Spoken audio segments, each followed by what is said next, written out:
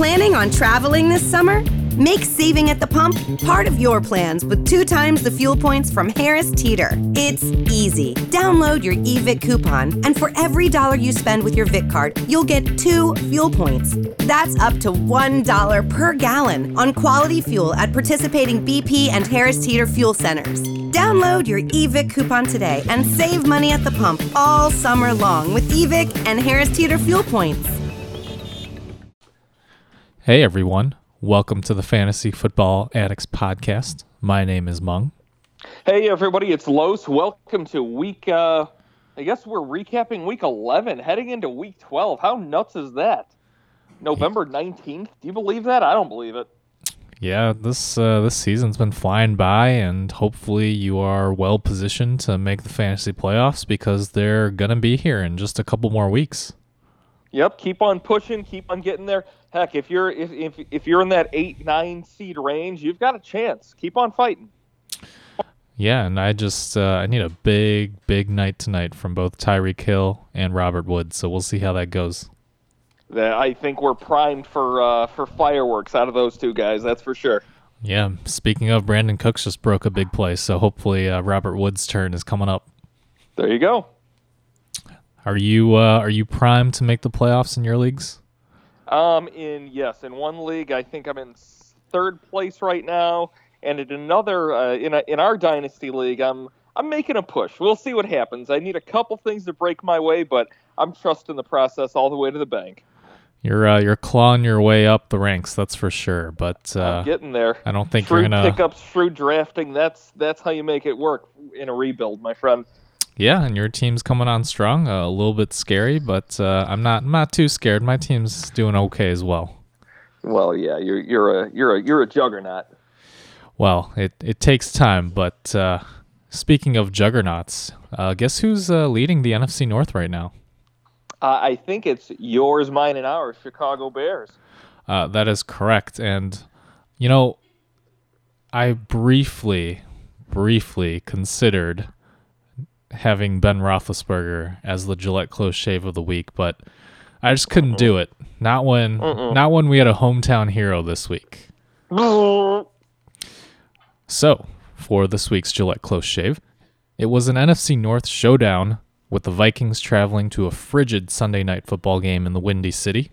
It was a defensive slugfest on both sides, and even though the Bears had led most of the way, the Vikings clawed back in the fourth quarter, scoring a touchdown and a 2-point conversion to make it a one-possession game with less than 5 minutes to play. The Bears drove down the field, though, and handed the reins to kicker Cody Parkey with the score at 22-14. After missing 2 extra points and 2 field goal attempts a week ago, Parkey had practiced alone out on the cold Soldier Field grass for 2 nights during the week. Parkey had already made 2 field goals earlier in the game, but this 48-yarder was the longest and most important of the night. The ball never came near a goalpost this time, traveling perfectly down the middle of both uprights and pushing the Bears' lead up to 11 points.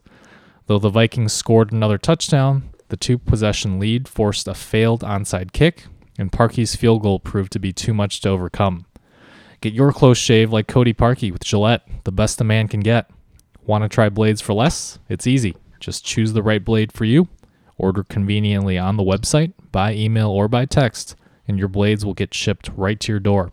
Start today and get $3 off your first order. Always fun to have a Bears player in the Gillette Close Shave Player of the Week. Always fun to have a close win. I hope they just start dominating, though. I don't want any more close games for the Bears. Just win them out. Get to the playoffs. Get that. They'll probably get the 3 seed with the other crazy teams in that division, in that conference, and let's go. I'm ready for the playoffs. Yeah, and the Bears will have another test pretty quick because they are our first game this week as well that we're going to preview. That's right. 3 Thanksgiving Day games this year. Happy Thanksgiving to everybody. Enjoy your time with your families. Please be thankful. Please enjoy football, and please be safe on the roads the night before. I know you guys can like to get a little bit rowdy. Just be safe. Here's your pre-turkey lunch game, 12:30 p.m. Eastern, 11 a.m. Central. Chicago at the Detroit Lions. The Bears won a fun one at home versus the Vikings. Go Bears. and we might get more fun this Thanksgiving versus the Lions. They just faced each other 2 weeks ago, and I don't really see a reason for them to change their game plan all that much. It worked for them.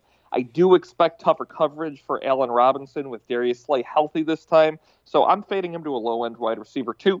Anthony Miller is an upside flex. He exploded versus Detroit last matchup. He had a touchdown again this week.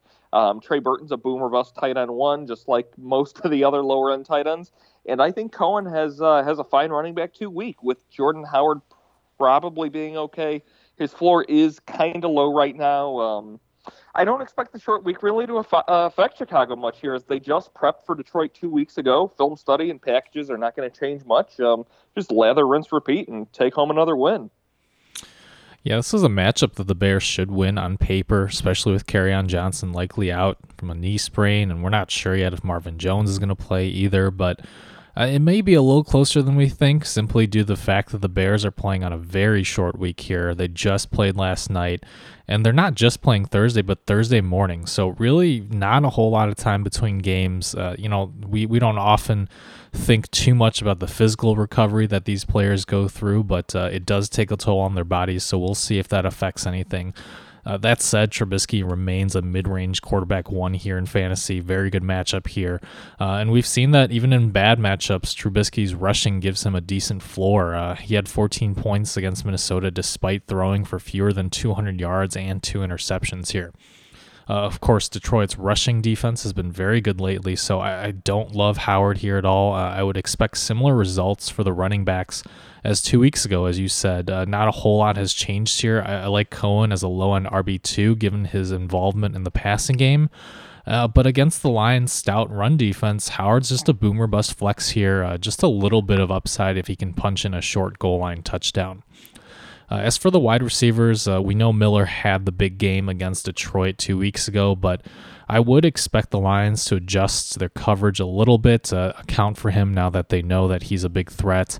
I actually think that Miller and Robinson are both wide receiver 3 options, but I actually prefer Robinson here over him. Gabriel remains that boomer bust wide receiver 4. I do think he has a chance to boom, though, after being held scoreless a couple weeks ago. And then Burton, he's still a high-end tight end too, despite logging only 1 catch against Minnesota. By the way, Adam Shaheen, it sounds like he had a concussion on that one play where he scored the 2-point conversion. So certainly this helps Burton a little bit this week. However, I would say to keep an eye on Adam Shaheen for the rest of the season, especially in deeper leagues. The Bears showed against Minnesota that they have specific packages where Shaheen could be matched up one-on-one in red zone situations. So I could actually foresee the situation kind of turning into a Jack Doyle, Eric Ebron kind of duo for fantasy purposes, where it's going to limit both of their production a little bit, but Shaheen might actually have more touchdown upside, as we've seen from Ebron and Jack Doyle here. Certainly would not be an ideal case for fantasy players, adding another tight end committee to the mix. As for the Lions, they somehow beat the Panthers at home. I'm expecting not quite as good of a showing here. Galladay is a wide receiver 2. He's the best player available on the offense this week, with Kerryon Johnson likely out, and that's with or without Marvin Jones active. If he does play Kerryon Johnson, I do think he's a high-end running back 2. He's getting a lion's share of the work here. He's still getting in on passing downs. You're welcome. But if he's not there, Blunt's going to plod for 20 yards behind 9 carries as Khalil Mack and company trounce on him. Theoretically, probably if Johnson's not playing, Riddick will be a usable running back 3 or flex play for sure. Bruce Ellington actually saw 9 targets this past game, but I do not expect that trend to continue. I think I'm higher on Riddick and Ellington than you are, but we'll start with the quarterback position here. Even at home, I don't love Stafford as more than a mid-range quarterback 2, maybe even lower. We saw Cousins struggle enough against the Bears last night, and I don't know that Stafford's going to do a whole lot better, especially without Kerryon Johnson taking away some coverage with the run game threatening. Stafford hasn't put up 20 points in a game since week 4, and he's averaged just 14 points per game over his last 6 games in fantasy. So with Johnson likely out, we're probably going to see more Riddick and Blunt, as you said. But Blunt's probably going to have a stat line, something along the lines of, what you said, 9 carries for 20 yards, something like that. So just a desperation running back 5 here. I do think Theo Riddick has a lot of PPR upside with possibly garbage time in this game. He's a mid-range flex play, but I could see him, being in the top 15 running backs when it's all said and done this week. Oh, dang. Yeah, I think there's a lot of potential for garbage time checkdowns here because if you recall, Kerryon Johnson got a lot of short throws and catches and, in point per reception leagues. That's huge. You make a great point. You absolutely do. Yeah, so he's taking over, he's going to have his own usage plus, a good chunk of what Johnson had, I'm assuming. So at running back, at wide receiver here, we really don't know a whole lot with the bone bruise about Marvin Jones, his knee. He's a boomer bust flex if he starts, but again, as you said, Los, Galladay is startable here as a wide receiver 2, low end wide receiver 2, high end wide receiver 3 with lots of upside. Galladay continues to demonstrate that incredible physical ability, making some amazing catches against the Panthers, and he's going to be a bit boomer bust, but we've seen that boom. And going back to Bruce Ellington, you don't seem to love him much, but I think he's interesting rest of the season. I have him stashed in a couple of deep dynasty leagues since he signed with Detroit. Bryce Callahan's been playing well in the slot, so I don't love Ellington this week necessarily. But as with Theo Riddick, I think there might be some garbage time potential here for Ellington and PPR. He's a boomer bust wide receiver 4. And then he's shown shiftiness too in the past when he played for Houston and San Francisco. And the only thing that's really limited him so far have been a lot of injuries. Of course, if Michael Roberts is back from that shoulder injury, I would definitely avoid Ellington as he may lose some targets to Roberts if that were to happen. I think you've made a lot of good points. When it comes down to brass tacks, I'm taking the Bears on the road for a happy Thanksgiving for all. Yep, playing on 3 days rest on the road's a tough ask, but I think this Bears team can pull it off, especially given the 2 major injuries to Detroit's offensive unit here. I think Khalil Mack gobbles up Stafford. Give me Chicago. All right, let's get to our second Thanksgiving Day game, the pretend to help cook but sneak away mid-afternoon game, 4:30 p.m. Eastern, 3:30 Central, Washington at Dallas. Of course, Alex Smith went down with a leg injury. Colt McCoy came in and threw a touchdown on his first pass, an 8-yarder. This is a team that's still in trouble, and they will lean even more on Adrian Peterson if that's possible, more than they've already been doing. 16 carries, 51 yards, 2 touchdowns, just turning back the hands of time. And he connected, Colt McCoy connected with Jordan Reed, who totaled 7 for 71 and a touchdown. I'm still holding off on all the other pass catchers on this team, especially against the Dallas team, who seems to be finding their way now. Keep an eye on whether Chris Thompson can progress and play this week. He might shake things up a little bit, but I'm actually not expecting him to show up on the short week. Yeah, this is just terrible news for Washington fans and the organization in general. I mean, they've already had so many injuries this year. First Darius Geis, their high-round draft pick, and then so many of their offensive linemen, and then now Alex Smith. So really, Adrian Peterson, if you owned him, he bailed you out with 2 goal line touchdowns, but otherwise, he got just 51 rushing yards on 16 carries. He's just a flex play for me against Dallas, and if I had to bet, I probably wouldn't expect another score here with the defense probably focusing on stopping the run game instead of the passing attack. Colt McCoy just doesn't really scare any secondaries here, but the circle of life continues because with Peterson's likely decline in fantasy here, Jordan Reed may have new life with McCoy targeting him early and often. Reed bounces back to that mid-range tight end 1 status this week. He saw 11 targets against Houston, and Dallas is giving up a ton of fantasy points to opposing tight ends. Remember that giant game that Ertz had against them a couple weeks back. And then finally, Chris Thompson. He's worth a look too as a PPR flex, assuming that Washington can't run the ball well. If he comes back from those rib injuries, with Colt McCoy likely needing to check down almost as much as Alex Smith, he's probably going to see a lot of pressure from the defensive line. Thompson has that PPR upside, much like a Theo Riddick type of player. As for the wide receivers, I probably wouldn't trust any of them for now. As you said, Colt McCoy plus a bad offensive line and no time to throw probably isn't going to turn into much production. Yeah, that would be a pretty empty Excel spreadsheet. As for Dallas, the Cowboys are on a bit of a roll. Zeke is locked in as a running back 200 more yards and a touchdown here. Dak managed only 14 points despite having a rushing touchdown on his own. Not good. Remains just a running back, quarterback 2. Somehow Amari Cooper managed only 3 catches and 36 yards versus that Atlanta defense. But I do think he keeps low-end wide receiver 2 value at least. They're doing their best to keep working him in. Excuse me. Still no tight ends of note on this team, in my opinion.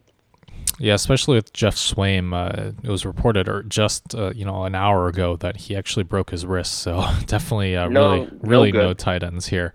Yep. As for Cooper, I don't have him as a wide receiver 2 like you do. He's just a boom or bust wide receiver 3 or flex play for me. He's definitely seeing more targets than he was in Oakland, but the consistent production hasn't been there yet. It's almost like a Jarvis Landry situation. He's helping the team by drawing coverage, and he's getting a ton of targets, but we just haven't seen that many big plays connect between him and Prescott. So until we see more, I just have him in that wide receiver 3 range. You likely have better options, hopefully. I don't think anyone drafted Cooper in the first 4 or 5 rounds. Beasley, I think with Cooper drawing away coverage, like I said, he's still a wide receiver 4 with a little bit of upside in PPR. He can get you 10 points like a Willie Snead or a Danny Amendola type if you're really hurting at wide receiver here. And as you said, Prescott's rushing has kept him alive in terms of fantasy, but just a high-end QB2. Washington is still a decent defense. But he's got upside because I'd be willing to bet that Colt McCoy and the Skins are going to give the Cowboys offense some good field position in this game. Of course, Zeke, you're starting. I had him as a top 3 running back against the Falcons defense that's been terrible at tackling. Right now he's sitting at RB2 behind just Barkley for the week, even though Hunt and Gurley are still playing tonight. But of course he's locked in running back 1 this week after Washington could barely stop Lamar Miller. I am going to go ahead and take Dallas this week at home. Yeah, I think this would have been a closer call had Alex Smith not been hurt, but I'll definitely take the Cowboys here as well with a fair amount of confidence against Colt McCoy. The third game, Thanksgiving night, your post-Thanksgiving dinner food coma game, 8:20 Eastern, 7:20 Central, Atlanta at New Orleans. Hope you don't sleep through this one, folks. Atlanta loses at home versus Dallas, and will follow up with a nice dinner time loss to the Falcons. The matchup is very nice, though, especially opportunity is here for a ton of points. Ryan's quarterback 1 versus New Orleans. Jones had a 3rd touchdown for a 3rd week in a row. Hopefully he can make it 4. 6 of 9 for 118. Sanu went 4 of 6 for 56 to Ridley's 3 of 4 for 32, and they are both upside flexes, while I do still prefer Sanu. Tevin Coleman remains a running back 2 with 8 carries, 58 yards, with 3 catches for 27. I'm betting on a touchdown for him this week. I don't think Ito has much a chance for success this week versus New Orleans. I'd veer to the wide receivers if you're really desperate to pick a flex out of Atlanta this week. And, of course, Austin Hooper goes 4 for 27. He's fairly divisive. I always lean no. Some say yes. A real strong take you've got on Hooper there, Los. I'm going to lean no as well on Hooper this week. The Saints just shut down Zach Ertz, and actually looking back for the season, the Saints haven't allowed a single tight end to score double digits against them, even in PPR, all year. Definitely going to bench Hooper this week, just the low-end tight end 2 for me. In fact, the Saints' offense has been on fire, but their defense has been quietly playing very well as well. I still don't mind Matt Ryan as a low-end QB1 here, but I don't think he's going to have a huge game. I don't see this as a huge shootout for the Atlanta side. I do think Tevin Coleman will see enough passing game work to remain a viable running back 3 or flex. Smith, just a boomer bust running back 4. He's still seeing a lot of carries, but I would expect the Saints to lead most of the way here. Of course, you're starting Julio, and then I'd agree with you that I prefer Sanu the most of those wide receivers over Ridley if you're going to pick a flex play here.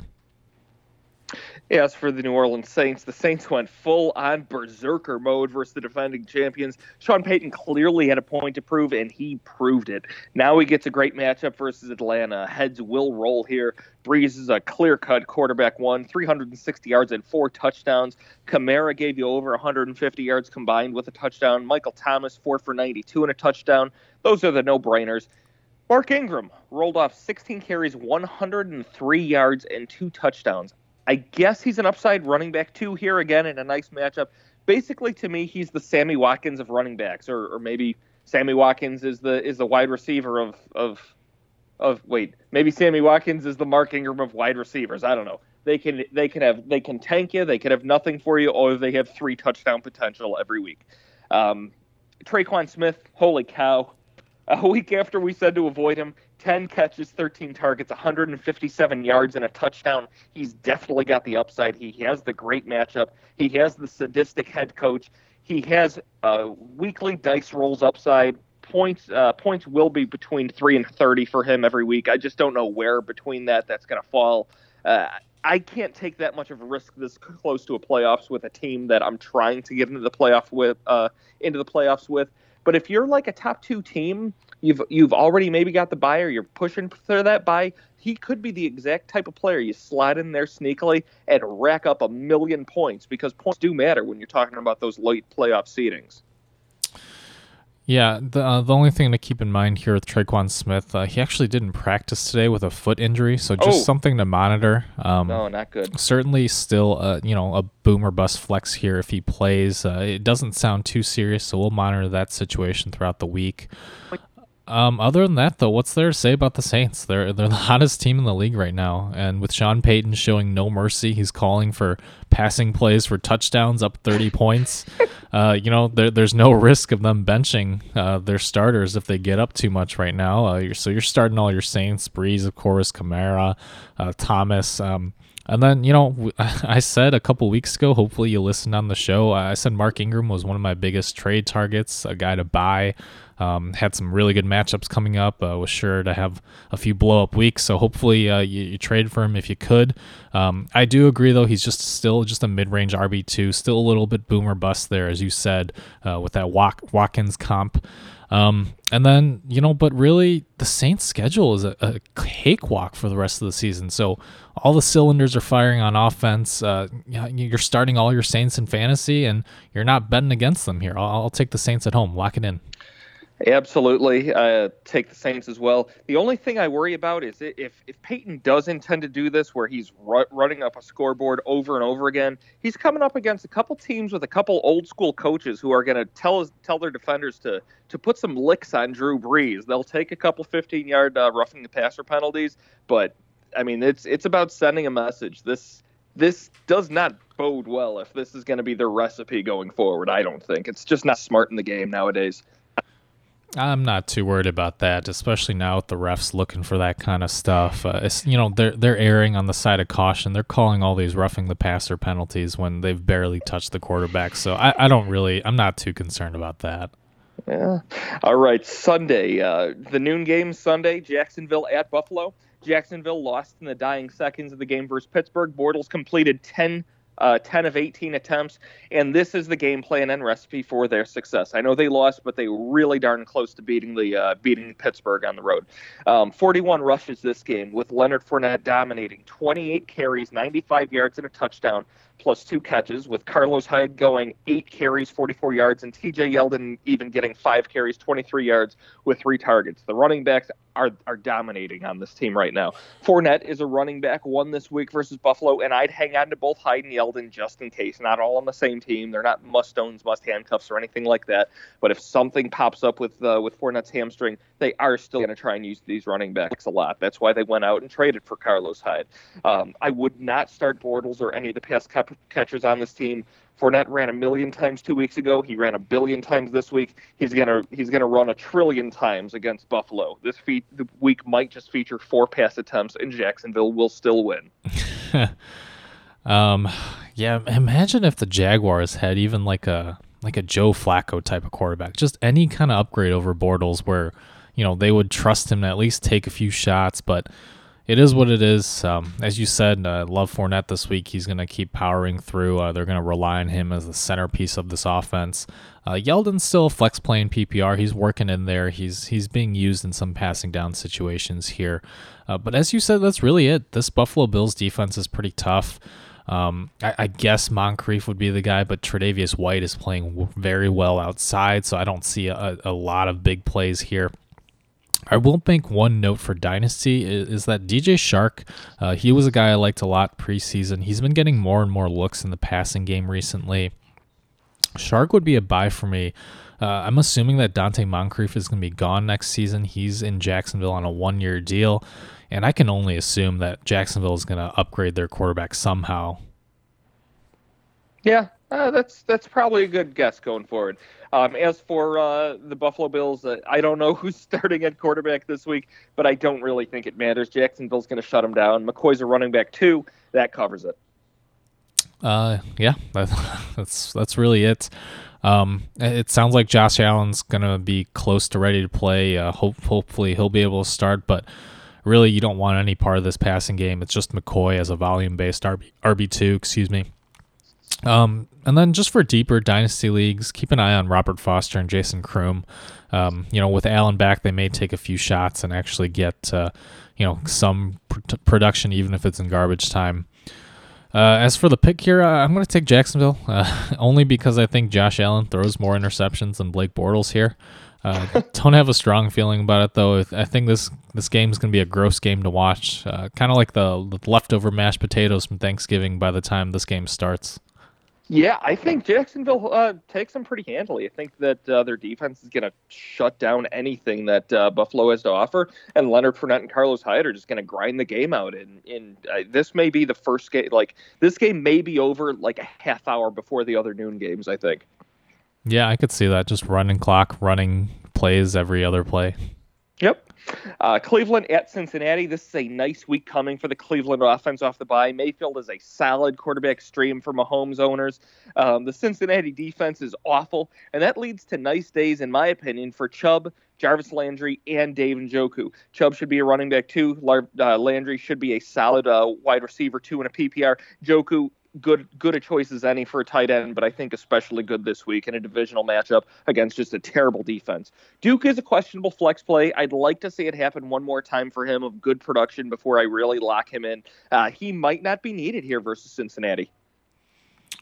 Yeah, Cincinnati, their secondary certainly gives up a ton of points to opposing wide receivers and tight ends, but I still don't love Jarvis Landry. He's been getting a ton of targets, but as I said with Amari Cooper, they're just not connecting. He's drawing the coverage, but the production hasn't been there, so still just a wide receiver 3, boom or bust for me here. Cincinnati does give up a ton of points to opposing tight ends, though, so I like David Njoku as a high-end tight end 2 here. And then if you're desperate at wide receiver, the Bengals have given up quite a few big plays downfield. Antonio Callaway is going to be a desperation wide receiver 5 who could surprise with a long touchdown here. Probably a better play for a DFS tournament, but worth a shot if you need it. And then, as you said, Mayfield I like as a high-end QB2, certainly the perfect streamer if your quarterback is Mahomes or Goff. And then Chubb I like as a high-end RB2 with lots and lots of upside here. We saw Baltimore run all over in Cincinnati, and Cleveland's offensive line is just as good, if not better. As for Duke Johnson, I think he's going to get a decent amount of targets here. It should be a closer game than it was when Cleveland led against Atlanta. So I have him as a PPR RB3 with some upside if the game stays pretty close. He's another running back we'll talk about in the waiver wire section because his ownership percentage is still pretty low given what's possible from this Cleveland offense. And then finally, one pretty funny non-fantasy note that I saw online. If you didn't hear, there's a report that a source said the Browns are considering former Secretary of State Condoleezza Rice as their next head coach. This seems completely nonsensical, but I actually saw a comment on Reddit that's both hilarious and might actually make sense, at least for Game of Thrones fans. So here it is. The theory is that the Browns front office is trying to figure out who's leaking information, kind of like Tyrion Lannister did, telling different people, different head coach candidates, and seeing which rumor makes it to the news first to kind of find who's ratting. The quote that I saw online was, "See, I told Varys that I was giving the job to the Obamas. I told Littlefinger that I planned to give it to George Bush. I told no one that I was offering the head coach job to Condoleezza. No one but you." This is so Cleveland. Like, I don't think it gets more Cleveland than this. It's just such a washout of an organization. They have no idea what's going on. They're firing coaches left and right. Nobody wants to play for him. LeBron hates the Browns, and he grew up the biggest Browns fan in the world. There's nothing that they can do in Cleveland right. I just feel so bad for Baker Mayfield. This is just it's just so Cleveland. Yeah, it's. I just thought that was hilarious because when they put it like that, it totally makes sense. Like, why else would they leak something so ridiculous? It's so crazy. But gosh, whoever called it the No Fun League? This is fun. I guess so. As for the Bengals, Cincinnati almost got by Baltimore behind 211, 2 touchdowns from Dalton, but I would avoid him this week versus a Cleveland defense that should be prepared for him. Joe Mixon was bottled up, 12 carries for 14 yards, but scored the touchdown on a nice run. I guess that was the only nice run he had that day. He had 3 catches for 8 yards in the air. But he remains a higher-end running back, too, with his pass-catching ability. He's always got the talent to possibly break one off. We'll need to see if A.J. Green can get near practicing this week, but I am not optimistic. Tyler Boyd saw 11 targets and turned in a wide receiver 2 day. That should remain close to that this week as well. John Ross added a touchdown 2 weeks in a row, but he's not seeing the target share I'd like to see with Green out. And C.J. Uzomah, I mean, I'm about done talking about him altogether, but if he still exists if you're desperate at tight end. Yeah, man, my optimism for C.J. Uzomah after Tyler Eifert's injury was probably one of my worst calls this year. Yeah. But outside of that, you pretty much summed up my thoughts on the Bengals here. So I won't waste our time. I'll take Cleveland here, surprisingly, in the battle for Ohio. Yeah, I didn't think anybody else would. The line is Cincinnati by the field goal, but they're not looking good right now. Hugh Jackson's over in Cincinnati. He's probably going to be feeding them stuff about Cleveland, stuff that's wrong, because that's how bad of a coach he was. That's how much he didn't have his finger on the pulse of this team. I'm going to take Cleveland on the road, believe it or not. Yeah, and by the way, just to kind of sum up both of these franchises, I met a friend of a friend this week who's from Ohio. I asked her if she was a Bengals or a Browns fan. And she answered Buckeyes. So that sounds about right. Although the Browns are on their way up, so we'll see in another year or two. There you go. New England at the New York Jets. Monitor the reports as always, but the Jets don't have the firepower to shut anybody down on this offense. If healthy, Sony Michel is probably a running back 2 in a good matchup. White should still be a back-end running back 1. Gordon had some extra time to work with the team and should be a wide receiver 2 now. Edelman is a solid wide receiver, too, and the big question mark is Rob Gronkowski. I'm hoping we see something like Fournette's return after the bye, full health and full dominance. Either way, tight end across the league has been so brutal that even if Gronkowski scores only 8 points for you, you'll be better than your opponents most weeks. Yeah, by the way, Tyreek Hill just scored a touchdown. It's 13-7. This game is so good, and I don't know why. Woods had one for you earlier, too, didn't he? Yeah, he did. And I was going to say, I don't even know why I was worried about Hill and Woods putting up 28 combined, because I'm not worried anymore. No. Going to the Patriots here, Brady's a mid-range quarterback 1. But I'm going to disagree with how you have the running backs ranked here. I actually expect a dominant performance by the Patriots following this bye week and that embarrassment at Tennessee. I like Michel as a high-end RB2 that I'd prefer over James White this week. I expect Michel to get a lot of run. I could see the Patriots getting up big here and just running the ball down their throats. Of course, I still like White as a mid-range RB2, but this week at least I prefer Michel. Julian Edelman had an ankle injury against the Titans, but it sounds minor, so he should be playing. Assuming he does, he'll be a mid-range wide receiver 2 for me in PPR, with Josh Gordon a high-end wide receiver 3 with upside. And as you said, if Gronk can return, he's a mid-range tight end 1. I don't have him in the top 3, but you're not benching him unless you have Kelsey, Ertz, or Kittle. The hope, of course, as you said, is that he's 100% now, like Fournette was when he comes back and just dominates. My only worry about Michelle in the running game is what was the most recent news on Rex Burkhead? Because I was worried he might be back this game and start chipping away at some of the rushes that Michelle gets. And there are a few people that like Sony Michel more than I do. Yeah, that is a concern, but I believe Burkhead is not eligible to return until next week at the earliest. Oh, okay. Sorry, my bad. As for the Jets, a lot like Buffalo, we'll again need to see who's starting, Josh McCown or otherwise, but I do not love anybody here. Too much uncertainty, too much badness all over. I'd stash Elijah McGuire, and he'd be my favorite play in a PPR flex off this team, but that is it. Herndon is a usable tight end like many others. Could be 15 points or could be 2. It's just those two guys for me. Yeah, I had some notes written here about the Jets, but it's really not that important. So, as you said, McGuire's a flex. Herndon's an upside tight end too. He has led the Jets in receiving the last few weeks. And then Quincy Enunwa, he has some PPR upside as a wide receiver 4 in garbage time, but really that's just if you're desperate. Hopefully you're not starting him outside of deeper leagues here. And then we'll see about Robbie Anderson if he plays with the ankle injury, but I'd probably avoid him even if he's active. We don't know how healthy he is, and the Patriots usually don't give up any big plays downfield. I will take the Patriots by like 30 points. Yeah, the Patriots got embarrassed by the Titans before their bye. They've had 2 weeks to rest and prepare for this, so rest in peace, Jets. New York Giants at the Philadelphia Eagles, NFC East showdown, I think for the basement of the division. Eli gave us 230 yards and 2 touchdowns on 18 attempts versus Tampa Bay's horrible defense, with Odell Beckham scoring and Saquon Barkley adding 3 touchdowns of his own. Barkley and Beckham are auto starts. Evan Ingram saw only 2 targets but gained 66 yards on them. If he can get more receptions, he could be a very solid tight end 1, but it's just not happening yet for him with this new coach. The Philadelphia secondary is not very good, and Shepard has flex value this week. Yeah, as you said with the Bengals, you summed up my thoughts pretty nicely here on the Giants. You're starting Barkley and Beckham. I do think Ingram's a tight end 1 this week with Kelsey on bye and Jimmy Graham hurt, so he goes up a little bit in the rankings simply because we're missing those 2 guys.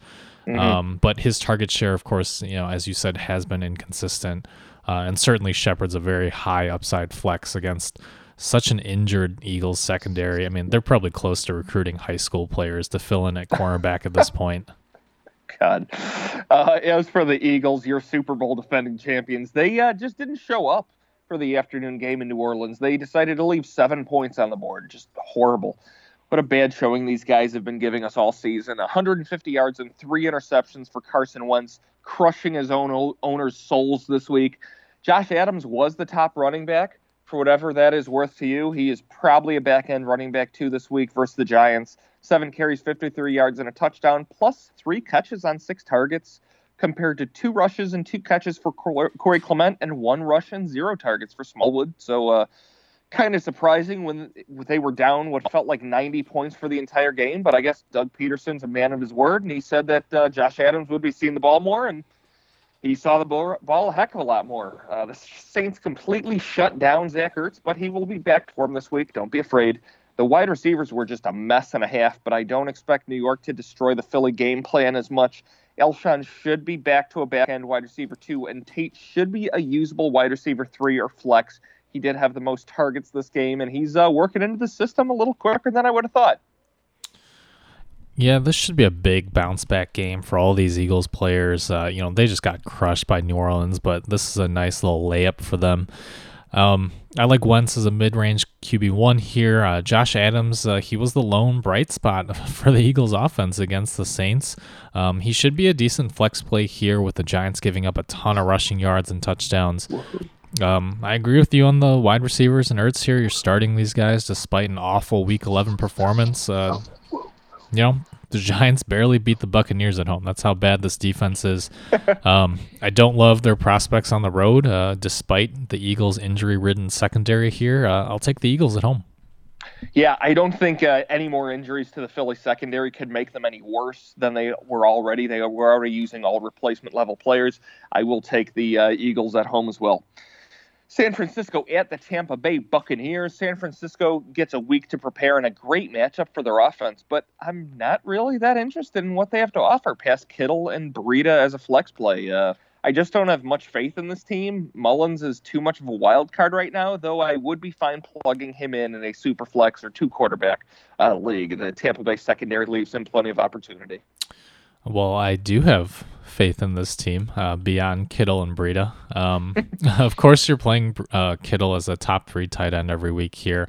Breida's a nice RB2 here, especially with his involvement in the passing game.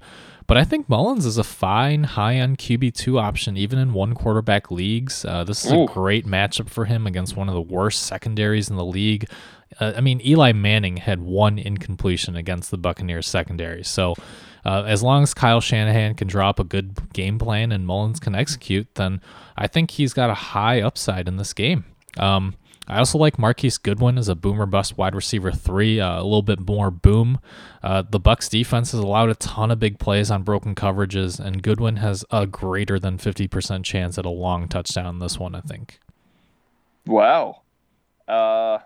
Okay, that's a strong take right there. You just love you really, really like the 49ers, and I can't for the life of me figure out why. Maybe you really just love San Francisco. I don't know. It's not a state that I've ever been to, so I don't know. Well, honestly, here it's faith in Kyle Shanahan and his system. He's always boosted quarterbacks in real life and their fantasy value, and his offense in general helps find the weaknesses, in both the run game and setting up play action. So, not to get too far, down the rabbit hole here, but that's another reason I view Jimmy Garoppolo as a buy low candidate in Dynasty too. Fair enough. As for the Bucs, Ryan Fitzpatrick got benched again, just hilarious. And Jameis Winston returned with Winston starting against San Francisco likely. He has definite quarterback 1 upside at home this week. There's always a chance of him getting benched at halftime. That's just his upside. His downside is, 3 interceptions, and we never see him again in a red uniform. I don't think he will screw up enough here to get benched this week, but you never know. Evans is a 1, 6 catches, 7 targets, 120 yards, and a touchdown this week. O.J. Howard got his groove back, 5 of 6 for 78. Adam Humphries got another touchdown somehow. I'm not trusting him, and I'm not trusting Brate, Godwin, or Jackson for now. Not Humphries. Peyton Barber had a good week, but is still a back-end running back 2 in a Lamar Miller vein. Actually, that reminds me, I found out after I was thinking about this, Jordan Howard or O.J. Howard actually did pull up Gimpy near the end of the game. So if he's not playing this week, I think this could be a big week for Cameron Brate for people that are tight end needy. Yeah, I actually added Brate to our waiver wire section. O.J. Howard had a high ankle sprain, so it's pretty unlikely that he's going to play this week. We have seen players come back sooner than expected, like Matt Breida, but not everyone's a freak of nature like Breida. Yeah, so it's really only been him ever, and I still think that was the dumbest decision he could have made.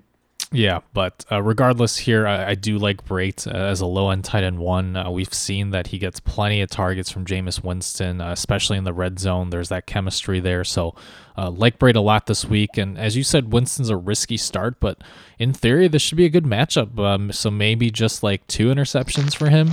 I have Winston as a high-end quarterback too, but I would actually prefer Nick Mullins here. Is that a bet that you want to make? Yeah, let's do it. Okay. I think Nick Mullins is going to outscore Jameis Winston this week. I think Jameis Winston will Winston has to start for this. Yeah, the report is that he is starting. Okay, if he doesn't start, then the bet's off. Sure. Yeah. Okay. Okay, thank you. So, I honestly... Although, actually, he might have a better week if he doesn't start. Fitzpatrick gets benched in the second quarter, and then he goes off, because that's what these guys do. That's certainly possible. But regardless, that's how much I like Mullins and how much I trust in Kyle Shanahan's system here. Of course, I do love Evans, regardless of who's playing quarterback for the Buccaneers here, especially with O.J. Howard out and Deshaun Jackson. He probably will play, but he's not 100%. He did injure his thumb against the Giants, even though he finished the game. I actually like Adam Humphries quite a bit as a flex play here. If I had to pick a Buccaneers wide receiver, it seems like he's been getting a lot of PPR work. But, there's really been no consistency. The past 3 weeks, that's for sure. Yeah, but, as soon as we start to trust one of these guys, it seems like another one goes off. So they're all still boom or bust, almost like a Jacksonville situation. But, as Moncrief has been my pick for Jacksonville wide receivers, Humphries is my guy here outside of Evans. All right. And, that the reason that I like Mullins over Jameis Winston is because I think San Francisco takes this game. Whoa. Okay. I will take the Bucs at home. We'll see what happens. Yeah, just a quick update. I've been catching up a little bit in recent weeks. Right now, in terms of our picks, I'm at 105 and you're at 106 in terms of correct calls. Oh, we're close. Good. Yeah, so this will be one that'll push me over the top, I think. This will help. Seattle no, that would just give us the tie, wouldn't it? Well, we'll see. We'll see some of your picks for the rest of these games, but I do think San Francisco will be able to take this one on the road. All right, Seattle at Carolina. The Carolina defense isn't scaring anybody right now, and Russell slides in with a low-end quarterback one value. Chris Carson is leading the team in carries and is the back to go with for another week while Penny gains more steam. Doug Baldwin showed up for 7 catches, 10 targets, 57 yards, and a touchdown, and sticks around as a flex play alongside his running mate Tyler Lockett, who should be a flex here as well versus Carolina, 5 for 571 last game. Ed Dixon snuck in the touchdown on a 1 catch, and there is some tight end susceptibility for this Carolina defense, but Seattle is using their tight ends an awful lot like Baltimore. It's hard to say who will be the best, and they don't throw enough passes for me to look this way towards this team as a tight end. That is between him, Disley, and Vannett. Just not enough for me. Yeah, Vannett and Dixon are really just splitting snaps, so there's no consistency. You can't trust those guys in season-long leagues, but as we mentioned, 2-3 weeks ago, Russell Wilson heats up midway through the season. He's always been a slow starter, but the offense is coming together. He's a top 5 quarterback for fantasy right now. We mentioned Tyler Lockett too as a trade target. He's been a great wide receiver 3 with some pretty consistent production here. And then Baldwin too, finally, got in the game too. He's another high-end wide receiver 3. This offense is really heating up in general. Chris Carson, as long as he's healthy, he'll be a running back too because he's getting that volume. Of course, we'll see how long he remains healthy. He's been banged up here and there, it seems, all year. And then, I can't quit David Moore. I still have him as a boomer bust wide receiver 4. Russell Wilson seems to trust him on some of those big plays, big shots down the field, as well as some red zone work. So I think there's, you can't rely on him, but I think he's got upside every week. I just wish to see a few more passes thrown from Russell Wilson before I can lean that way. It's just like any week he's especially against this Carolina defense, they could run the ball as many times as Jacksonville and still win the game. Yeah, that's true. It seems like that's just how Seattle wants to operate, and it sucks for Russell Wilson owners, but he's still a fantasy QB1. It's just that he has, immense upside that we're not seeing. Absolutely.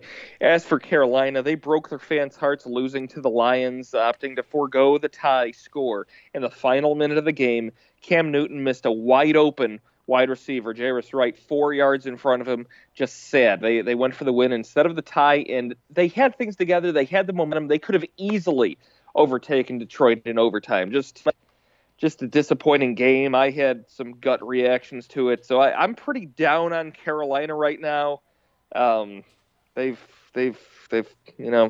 hurting me right now. I guess that's why they call Ron Rivera Riverboat Ron, and he bet my house on it this week. Cam's still a quarterback 1. Christian McCaffrey had another 15-plus point week and remains a running back 1. DJ Moore went nuts, 7 for 157 and a touchdown. I wouldn't start him versus Seattle, but he is definitely worth having held on to this point if you did. If not, he's a definite add here. Like we were saying before, I do think he overtakes Funchess for the 1 spot. Now, Devin Funchess did see a fair bit of Darius Slay this past week, so that's why I think it will even back out a bit here, but maybe after this week and going forward, then DJ Moore might find himself in the solid wide receiver 3, low end wide receiver 2 conversation. Olsen is a tight end 1 yet again. He had 1 catch for a touchdown this week, just as good as any other guy. By the way, if you're watching this game, I didn't know that you could challenge pass interference.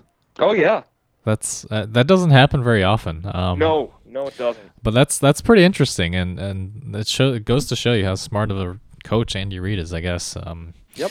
But anyway, I'm gonna just a quick non-fantasy note on Carolina. I actually, I'm probably one of the few people based on Twitter reactions, but I don't hate that call. Clearly they had a play in place to, win the game on the 2-point conversion. The guy was wide open. It's Cam's fault, not Riverboat Ron's. He made the right call. It didn't work out, but I still think that he made a good call there. Take that for what you will. Fantasy-wise here, of course, you're starting Cam Newton. He's a mid-range QB1, McCaffrey an RB1. And as you said, I do think DJ Moore is probably the primary receiving option at this point, and I think he is startable if you really need him.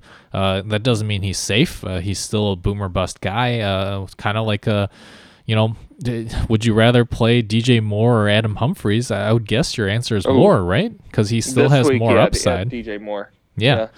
So I think he is a startable, certainly risk reward, but go via con Dios on that one. Greg Olsen, mid-range tight end 1, and that's about it here. This is the toughest game of the week for me to pick. We could see anything out of Carolina here, but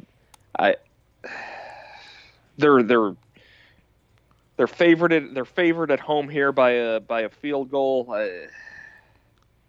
But I just don't like what they're doing. I'm shocked at how good Seattle's doing. I think I'm going to pick Seattle here. I think I just still have a bad taste in my mouth about Carolina. I might switch this on you midweek, but I'm going to take Seattle for right now. Okay. I do think this is kind of a coin flip call on this game, but Seattle's on a roll. They just beat Green Bay, and I'll take Seattle as well.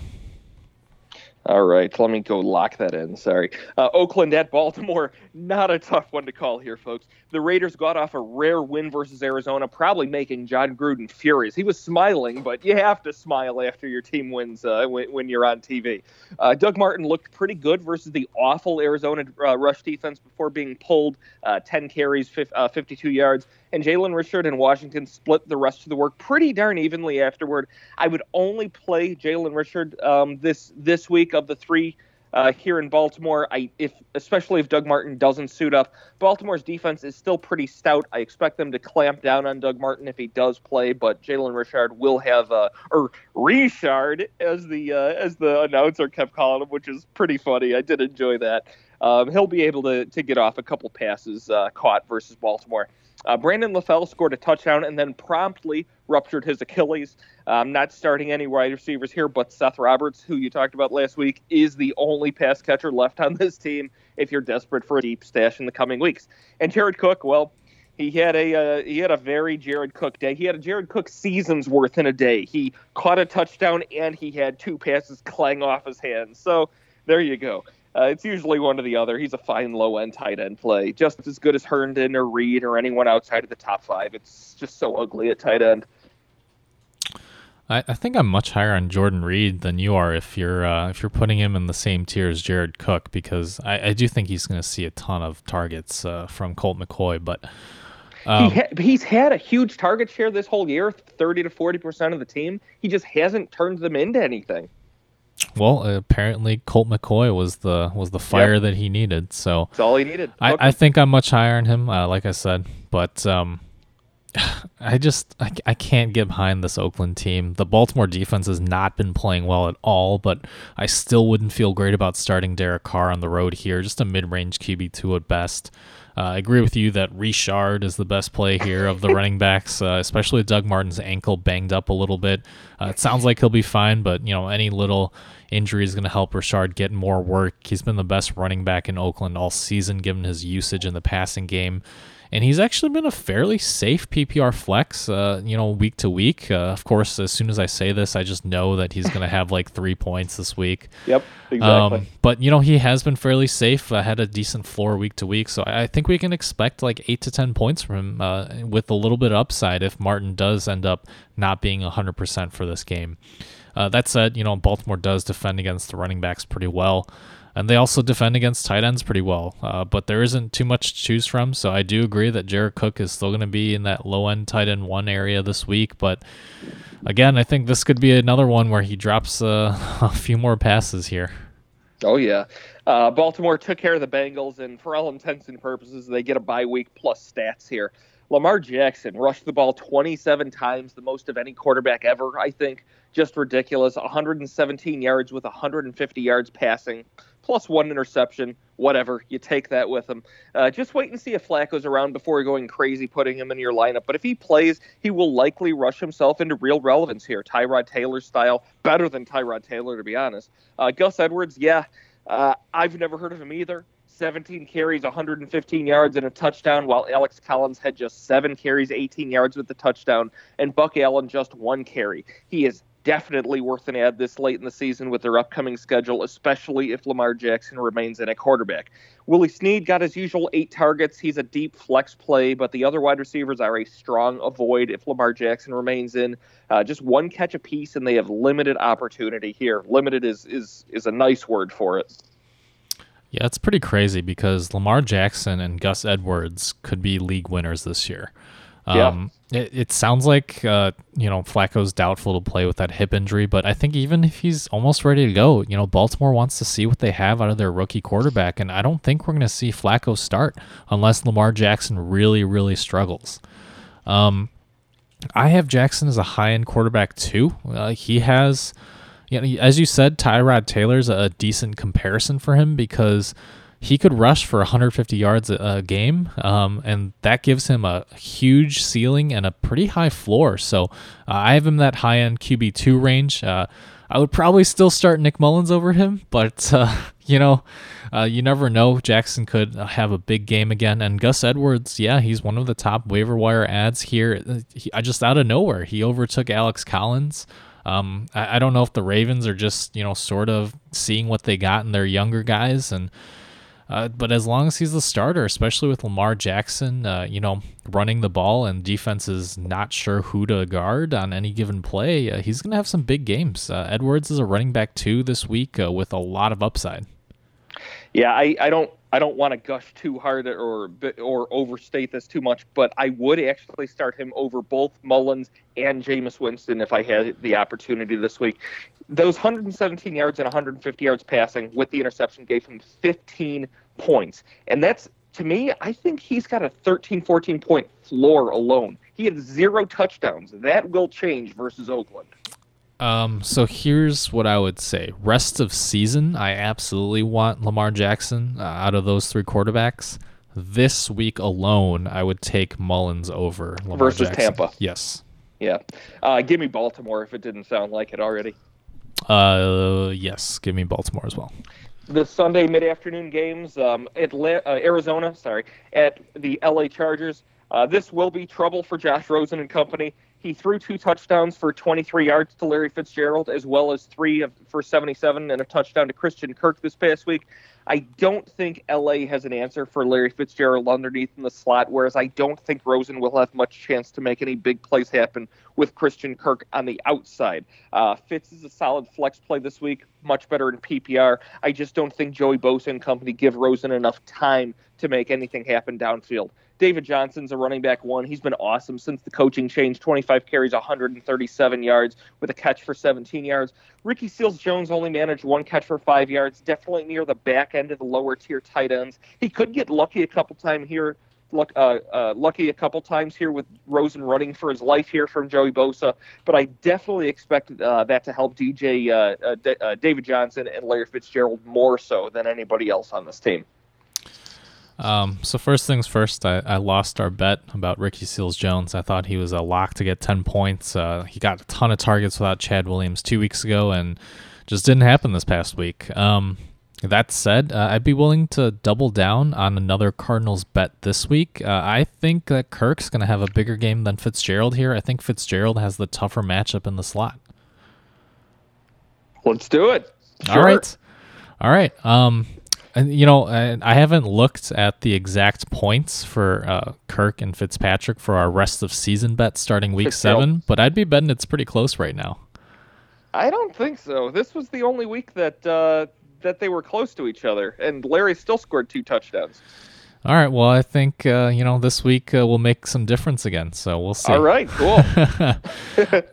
But yeah, I mean, I think Fitzgerald's a flex play. I really don't love his slot matchup. We saw Emmanuel Sanders struggle this past week.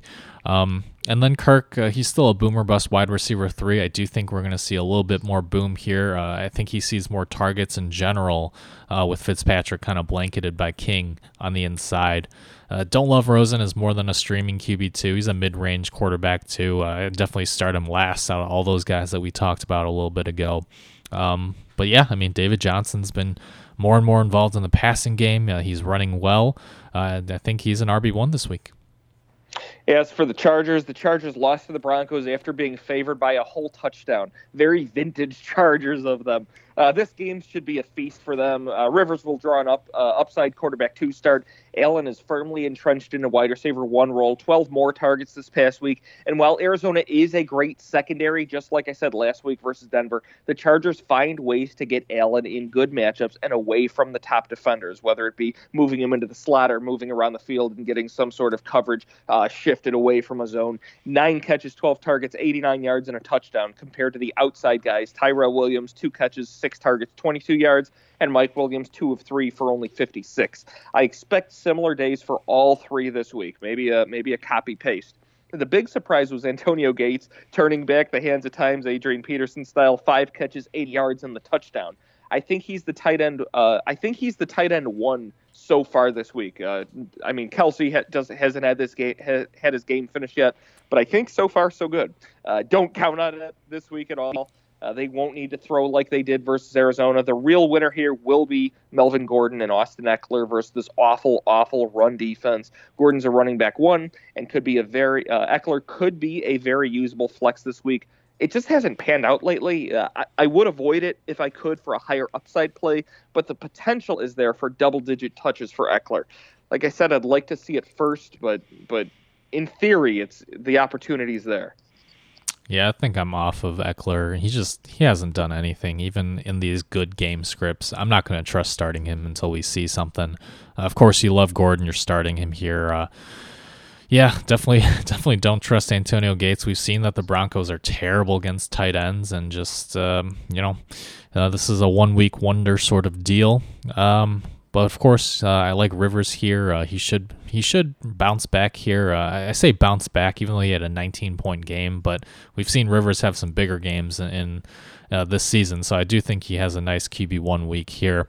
And then you're certainly not worried about Keenan Allen. Patrick Peterson doesn't shadow into the slot at all, and he should still be the top target here for Rivers. I will take the Chargers at home.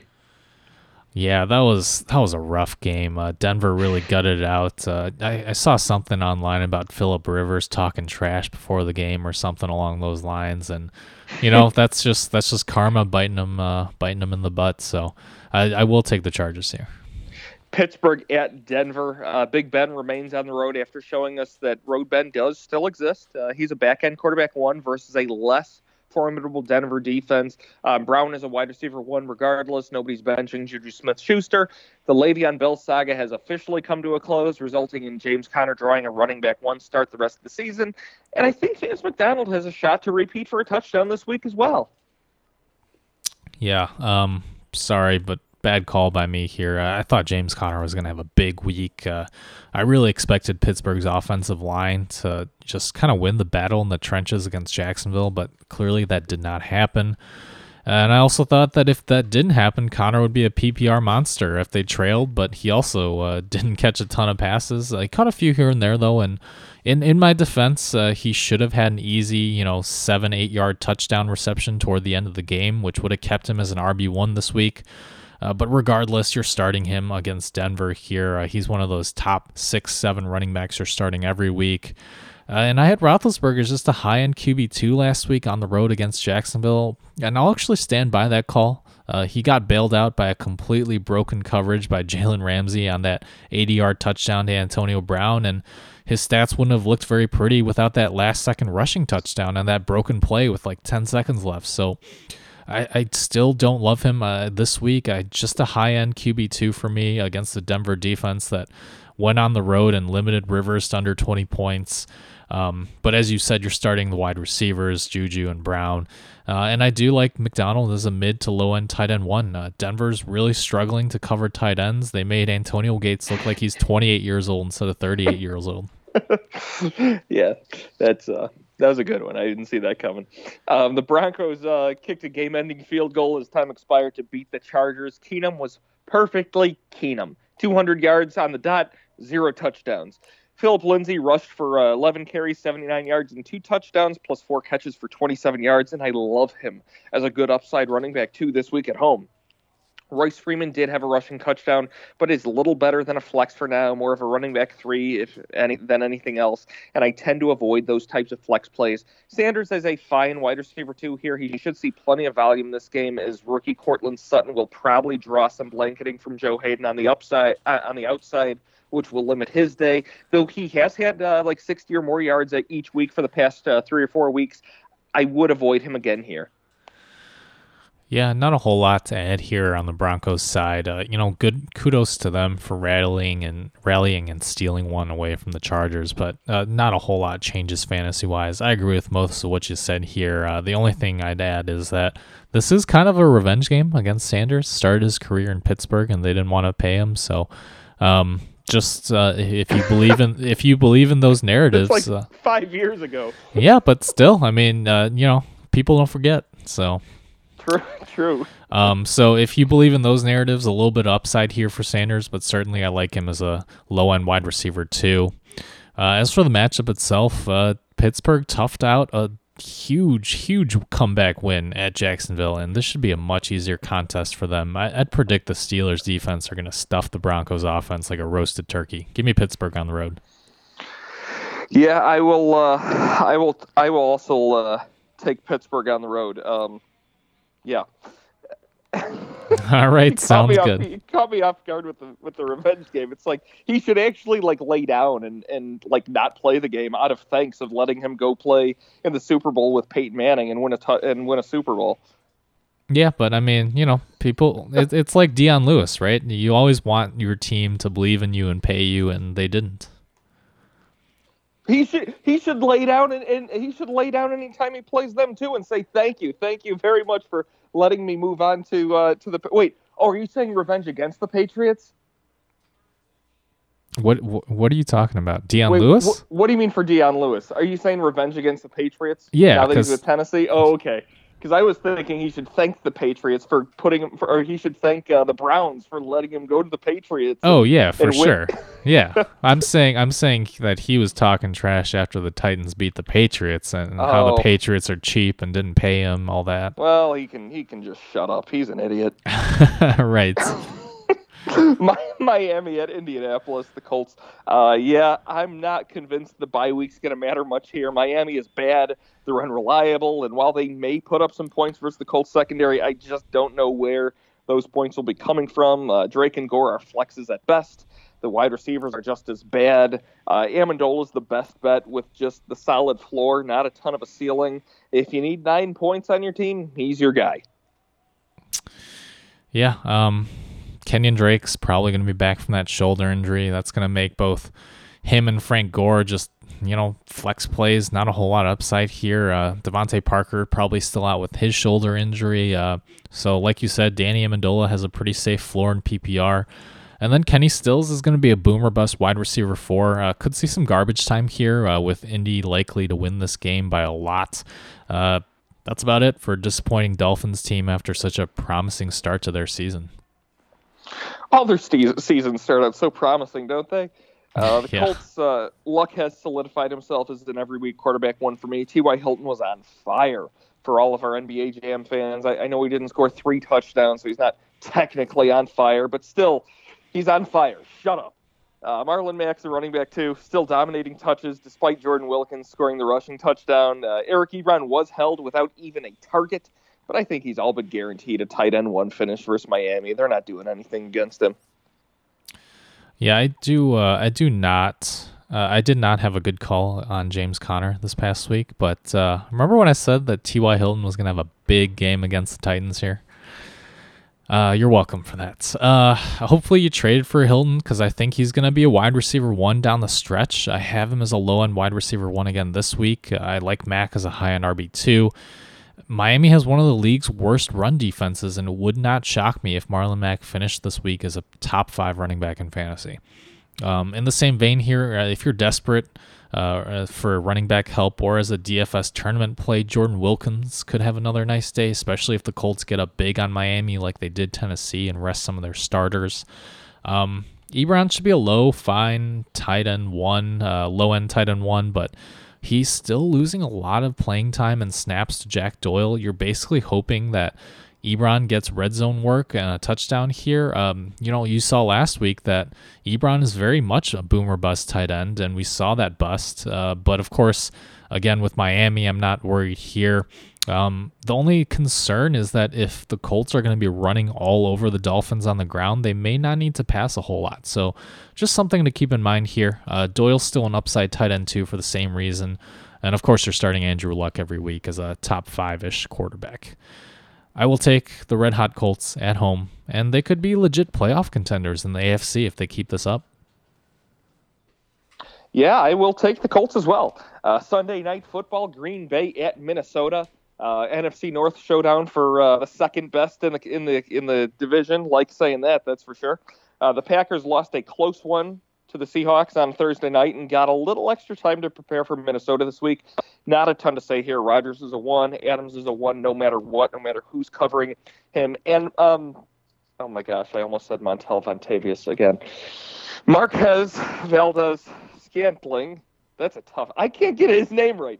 He remains a good upside flex with Xavier Rhodes likely hanging around Adams, despite Scantling not really giving us much of the past 2 weeks. I'm not ready to give up just yet. Aaron Jones is a high-end running back too. 11 carries, 40 yards, and a touchdown with 5 catches, 63 yards, and a second touchdown receiving.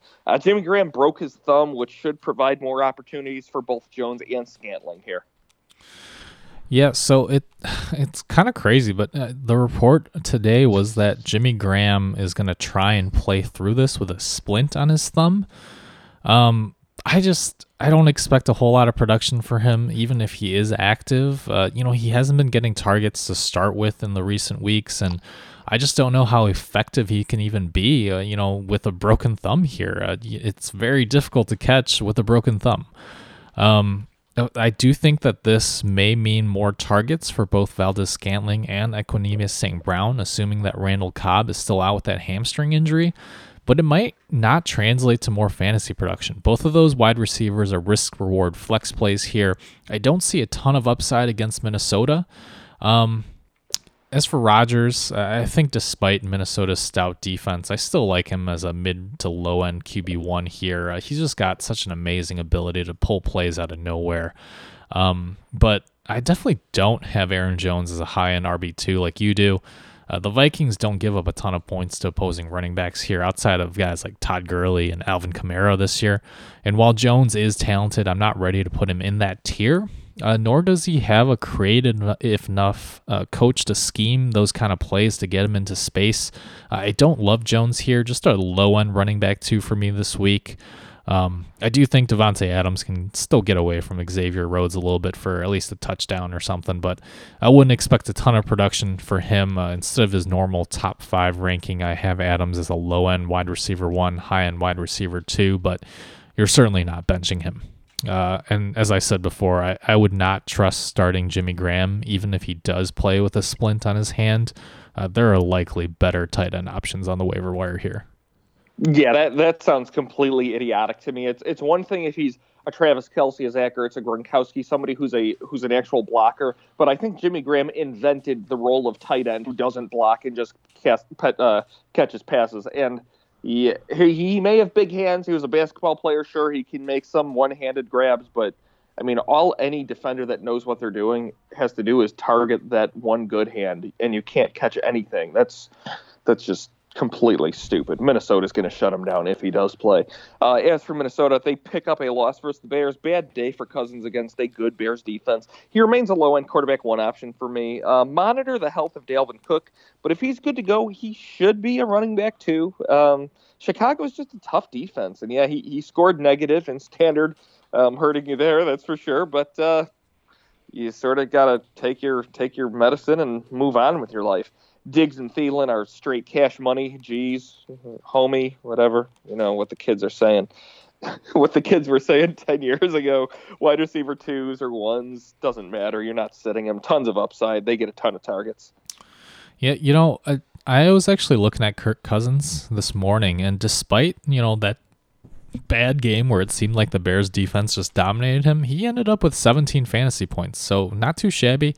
And you're certainly not scared of starting him against Green Bay's defense. They've been playing a little bit better, but he should be a fine low-end quarterback one this week at home. Dalvin Cook disappointed against the Bears, but the Packers are unlikely to bottle him up as well as they did. He's still getting a ton of carries, a ton of targets in the passing game. He's still a low-end RB1 in fantasy despite a bad game here. Of course, Latavius Murray is just a desperation running back 5 when Cook is healthy. He's getting a few carries here or there to spell Cook, but really not that involved. And as you said, tons of targets for both Adam Thielen and Stephon Diggs. I have them as both wide receiver 1s here. And basically a must-win game for the Vikings and the Packers. This is a big showdown for them. They need to try and stay alive in the NFC North, and they got to win here. But I think the weak link in the passing game here is Kyle Rudolph. He hasn't scored a touchdown since week 3, and the Packers actually defend against opposing tight ends very well. I would not start Rudolph here, just a low-end tight end 2 for me this week. Yeah, that about wraps it up for those teams. I am going to take Minnesota at home here. I think they get the job done. Green Bay went out of their way to draft those 2 rookie cornerbacks who were very highly touted, but they need a little more seasoning, a little more time, a little more spice and ketchup before they can decide to just shut down Stephon Diggs and Adam Thielen and Captain Kirk. Yeah, I think this should be a pretty close game, a fun one to watch for sure, but ultimately I do think the Vikings can do enough on defense to slow down the 2 errands here. I will take Minnesota at home, and I think that if they do win this game, it might just spell goodbye for Mike McCarthy in Green Bay.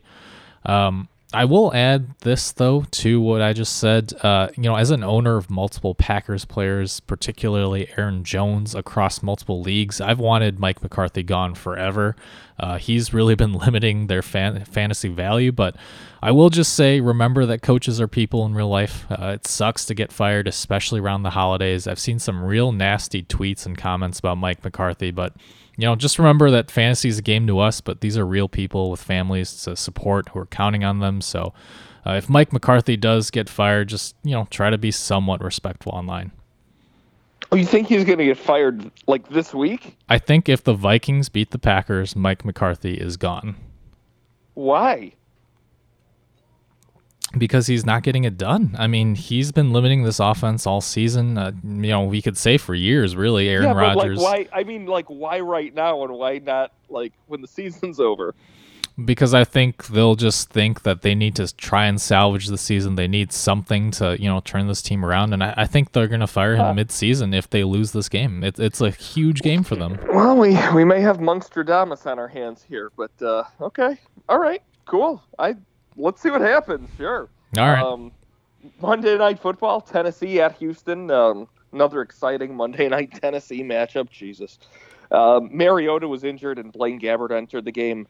Not a recipe for success or any food that tastes somewhat good whatsoever in any instance. I wouldn't start any of this team. I think Lewis has a down day as well. Jonnu Smith keeps some PPR upside, but this is tough. Yeah, yikes. It's been a roller coaster this year if you're a Titans fan. It was a rough start with Mariota getting hurt early on in the season. Then, there's a glimmer of hope with the Titans improving. They even crushed the Patriots at home, and then this. So They just got dominated by the Colts, and on top of all that, Mariota got hurt. It sounds like he has a head/neck stinger, so he's officially questionable for Monday night. Because the Titans play so late, I would not start him, especially given he's been boom or bust anyway as a fantasy quarterback, and now with the injury worries, just avoid the headache. I would not start Mariota. With only Mahomes and Goff on bye, you probably have better options on the waiver wire. We'll talk about some of those options in just a little bit. Corey Davis and Dion Lewis, they're boomer bust flex plays. Start them at your own risk. Houston's secondary has had its issues, but their defensive line is pretty stout, so there's a little bit of upside here for Davis and Lewis, but I wouldn't expect a ton, especially if Gabbert starts. And then finally, I guess it's encouraging that Jonnu Smith has finally had, a little bit of production here. 3 straight weeks now is a big part of this Titans offense. And it's encouraging to see that he got 4 targets from Blaine Gabbert even after Mariota left the game against the Colts. So I still have Smith as a high-end tight end 2 here, regardless of whoever starts at quarterback for the Titans. Yes, for the Houston Texans, Houston eked past the Redskins and got get a home divisional matchup versus a decent Tennessee defense. Watson has weekly real quarterback 1 upside, but definite downside as well. You just got to sort of roll with it with him. He has quarterback 1 on the week upside. It's hard to say that with Pat Mahomes hanging around, but he can be a week-to-week quarterback number 1 overall. Lamar Miller is a low-end running back 2, 20 of 86, 3 catches, and I'm not expecting a touchdown this week versus Tennessee. Hopkins is a wide receiver 1, no matter who the defense is, and Keke Coutee came back to a line of 5 of 9 for 77 and should be a fine wide receiver 2 here. I thought Demaryius Thomas would cut more into that value, but apparently I didn't have my finger quite on the pulse of that one. I don't know if he needs a little more time with the offense. Maybe that's what it is, or maybe he's just depth, and that would really shock me. But I guess not shock me. It surprised me, but he's got more left in the tank than that. But I don't know. Maybe he just needs more time to integrate. Now I'm rambling. I'm sorry. Well, Deshaun Watson certainly does have QB1 overall upside because Pat Mahomes is going to be on a bye this week. So there you go. Certainly possible. Andrew Luck really dominated against the Titans, but Houston's offensive line isn't quite as good as the Colts right now. And while I do think Watson has that upside, he's a boomer bust, mid or low end QB1 for me. This is a slightly tougher matchup, and these divisional battles are always kind of gritty. Lamar Miller should be an okay start. He's the lead back for now, but again, I don't think he has a ton of upside here unless he punches in a touchdown, maybe a little bit of flex RB2 value in PPR. Of course, you're starting Hopkins, but I do think that maybe you're a little down on Demaryius Thomas. Maybe you should have a little more faith because I see this as more of a wide receiver by committee situation. I think he's still getting up to speed on the offense, and that's why I have Keke Coutee as a wide receiver 3, a little bit boomer bust. I think part of the reason he got so many targets was good coverage on the outside against Thomas. So I think he and Demaryius are going to be a little bit unpredictable week to week. I still like both of them as boomer bust wide receiver 3s, despite that terrible performance against Washington. This would be a close call with a healthy Mariota, but with a not 100% Mariota or Gabbert, I'll probably take Houston at home here.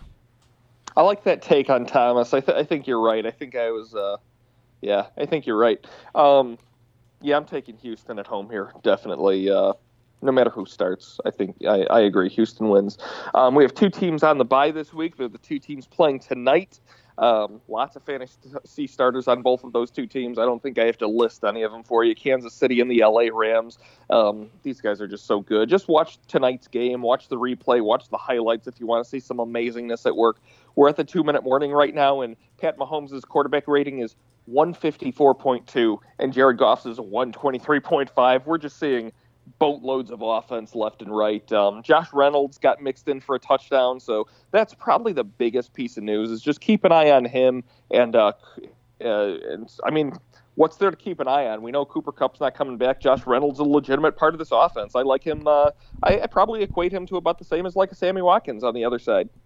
Yeah, we'll talk about Reynolds in just a second in the waiver wire section, but he actually was, a toenail away from a second touchdown. He got ruled out of bounds, so he's got huge upside week to week.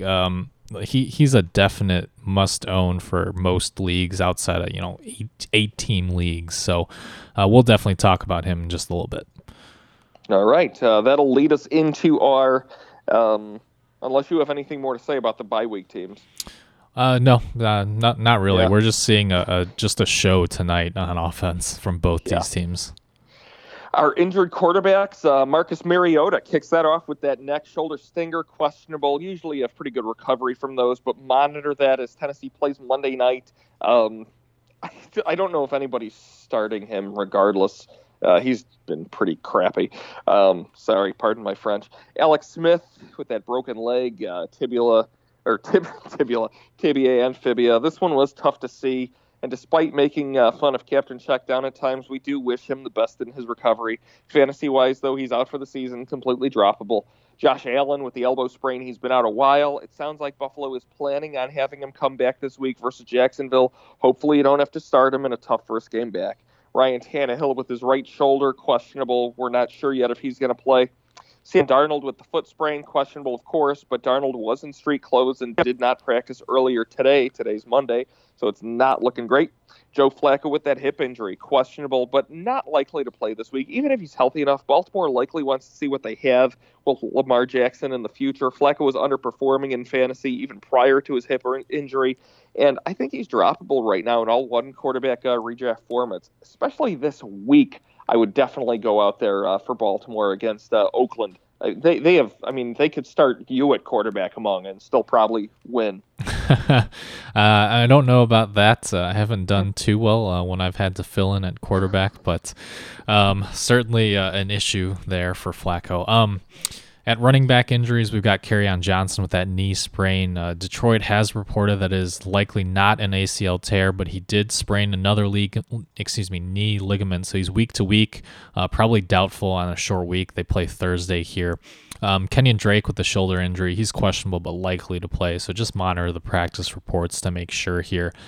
Chris Thompson, we talked about a little bit. He's been banged up with rib and knee injuries for weeks and weeks now, but he's questionable for a couple weeks now, so monitor those practice reports. Again, could see a lot of short PPR targets from Colt McCoy if he needs that safety valve. Ronald Jones with a hamstring strain, he's questionable, but it doesn't really matter here. Peyton Barber's the starter, and Jones is just a handcuff. Chris Ivory with the shoulder injury, same thing like Jones. He's just a handcuff to LaShawn McCoy, so certainly doesn't really matter for fantasy. And then finally, Rex Burkhead with the neck injury.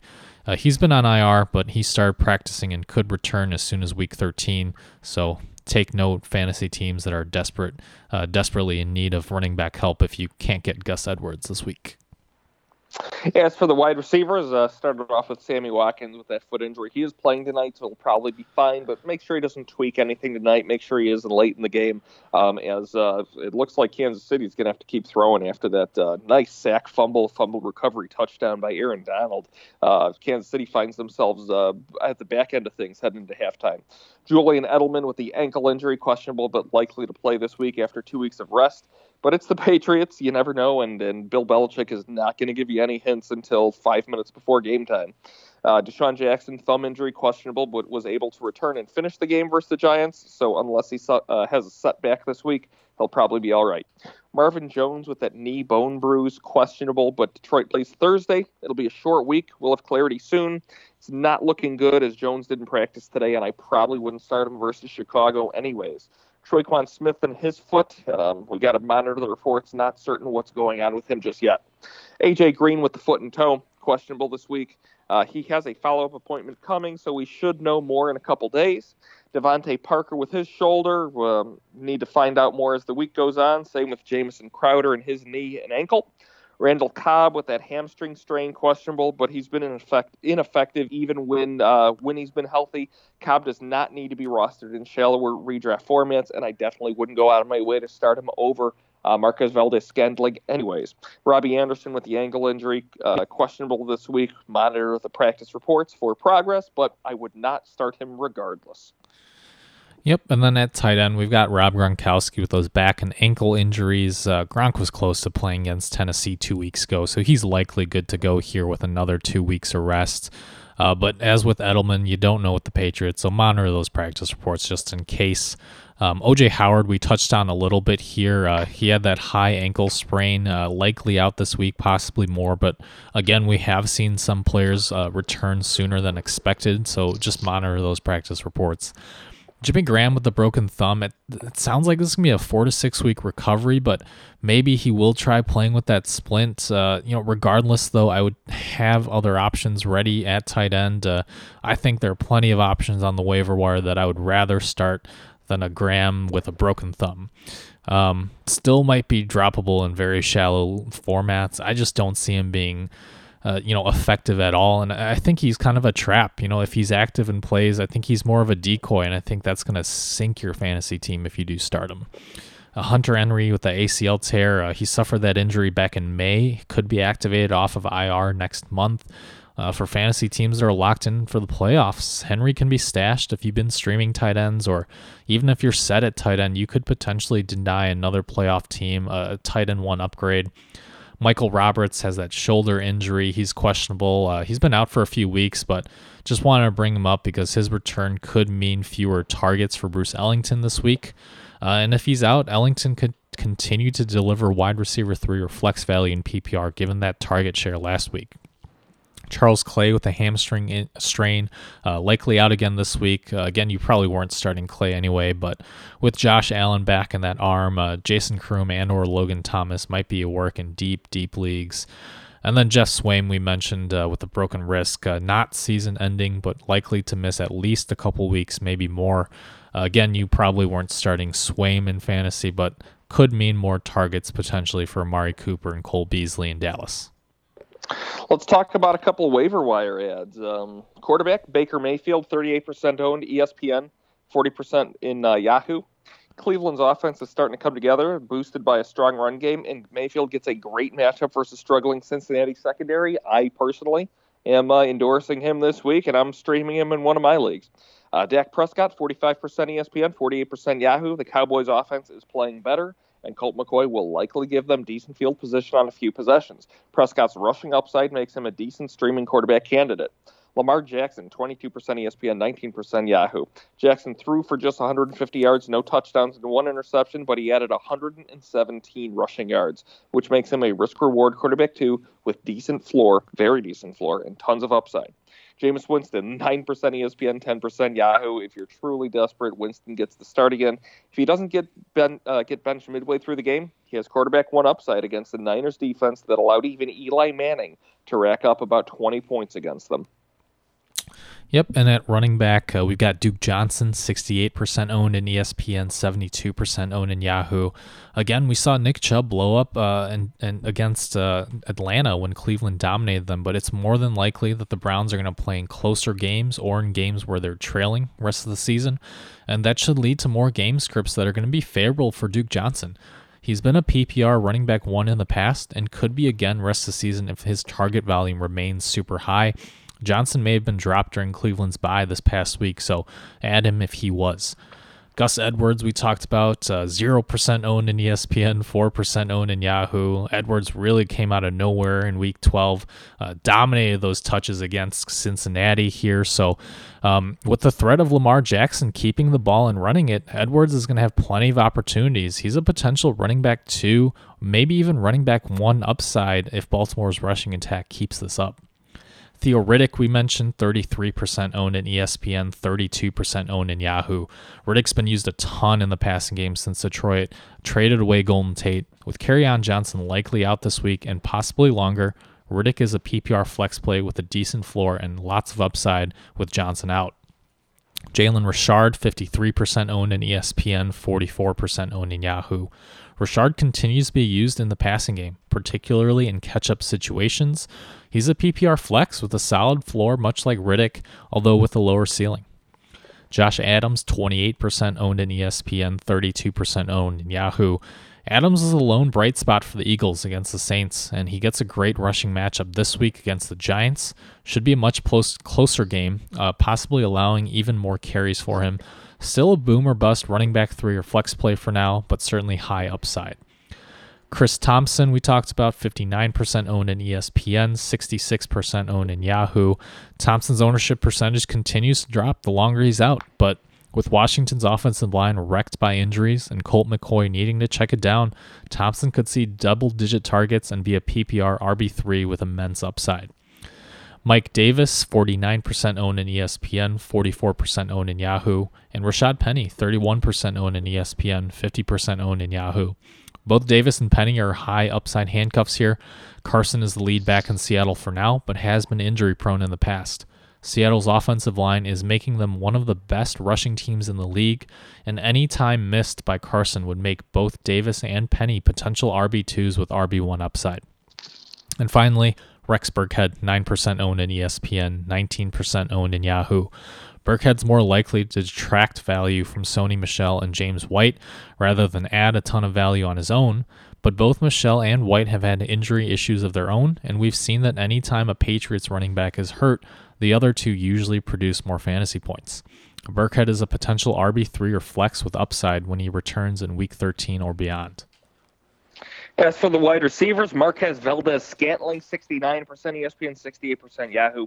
MVS had a tough slot matchup versus Seattle and another tough one this week versus Minnesota, but he should see added targets with Jimmy Graham hampered by that thumb injury. Even if he struggles against the Vikings, Green Bay gets Arizona and Atlanta after that. MVS has wide receiver 2 upside, maybe more, as the second target behind Devontae Adams for Aaron Rodgers. Josh Reynolds, 26% ESPN, 44% Yahoo. With Cooper Kupp out for the season with a torn ACL, Reynolds will play a lot, with the Rams using 11 sets the vast majority of the time on offense. That's a 3-receiver set for those who aren't big jargon heads.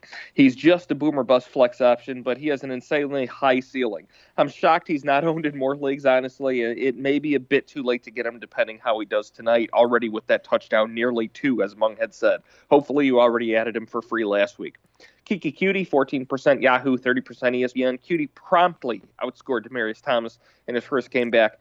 While he will likely be a bit boomer bust, we've seen Cutie's upside earlier this season, and he plays Indianapolis, New York Jets, and Philadelphia in the fantasy playoff weeks 14 to 16. All just great wide receiver matchups.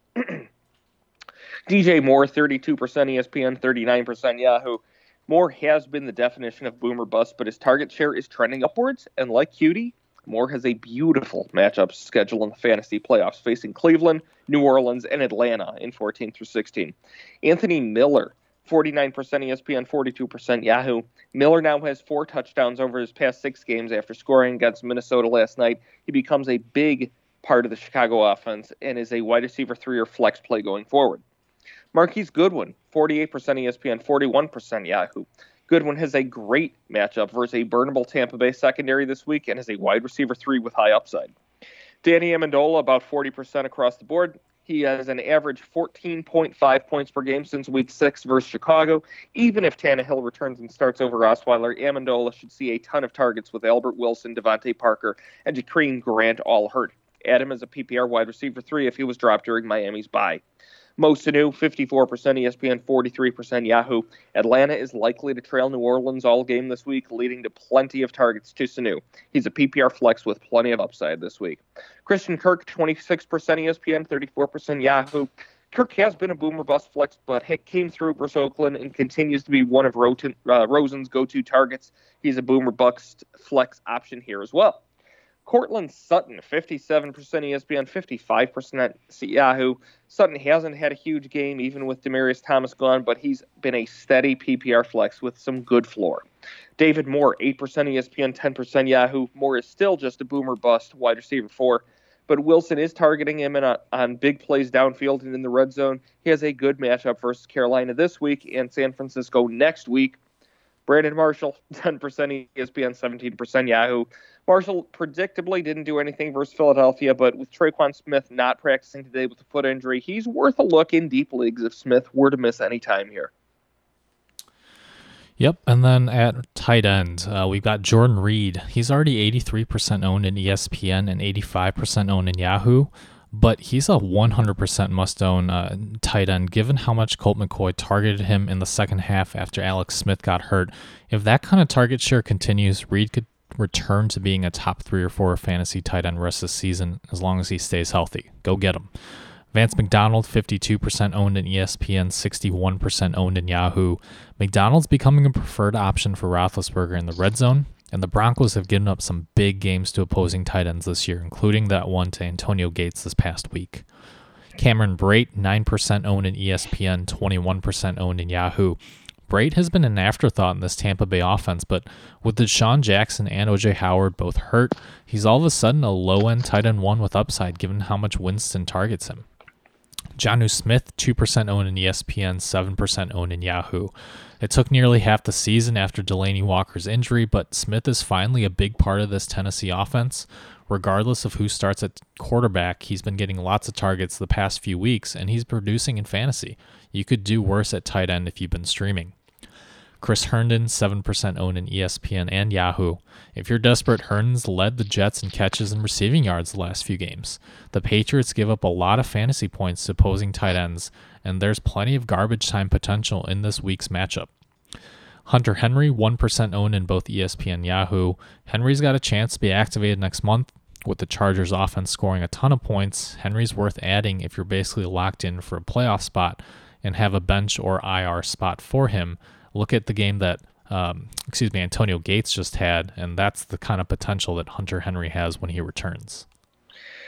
Yeah, this one seems a bit like cheating to me here, but your Los locked and loaded, no questions asked, tight end 1 who is unowned in your league for the week is Cameron Brate. Like I said, feels like cheating. He comes in if O.J. Howard misses time, and, we know what happens with that offense. No more things to say there. As for unowned defenses, New England, 53%. ESPN, 59% Yahoo. With Sam Darnold still questionable, or even if Darnold plays, the Patriots are fresh off their bye and should dominate this game, allowing for plenty of sacks and interception opportunities in the second half. Bill Belichick just game plans like a monster. Buffalo's defense, special teams, 22% ESPN, 13% Yahoo.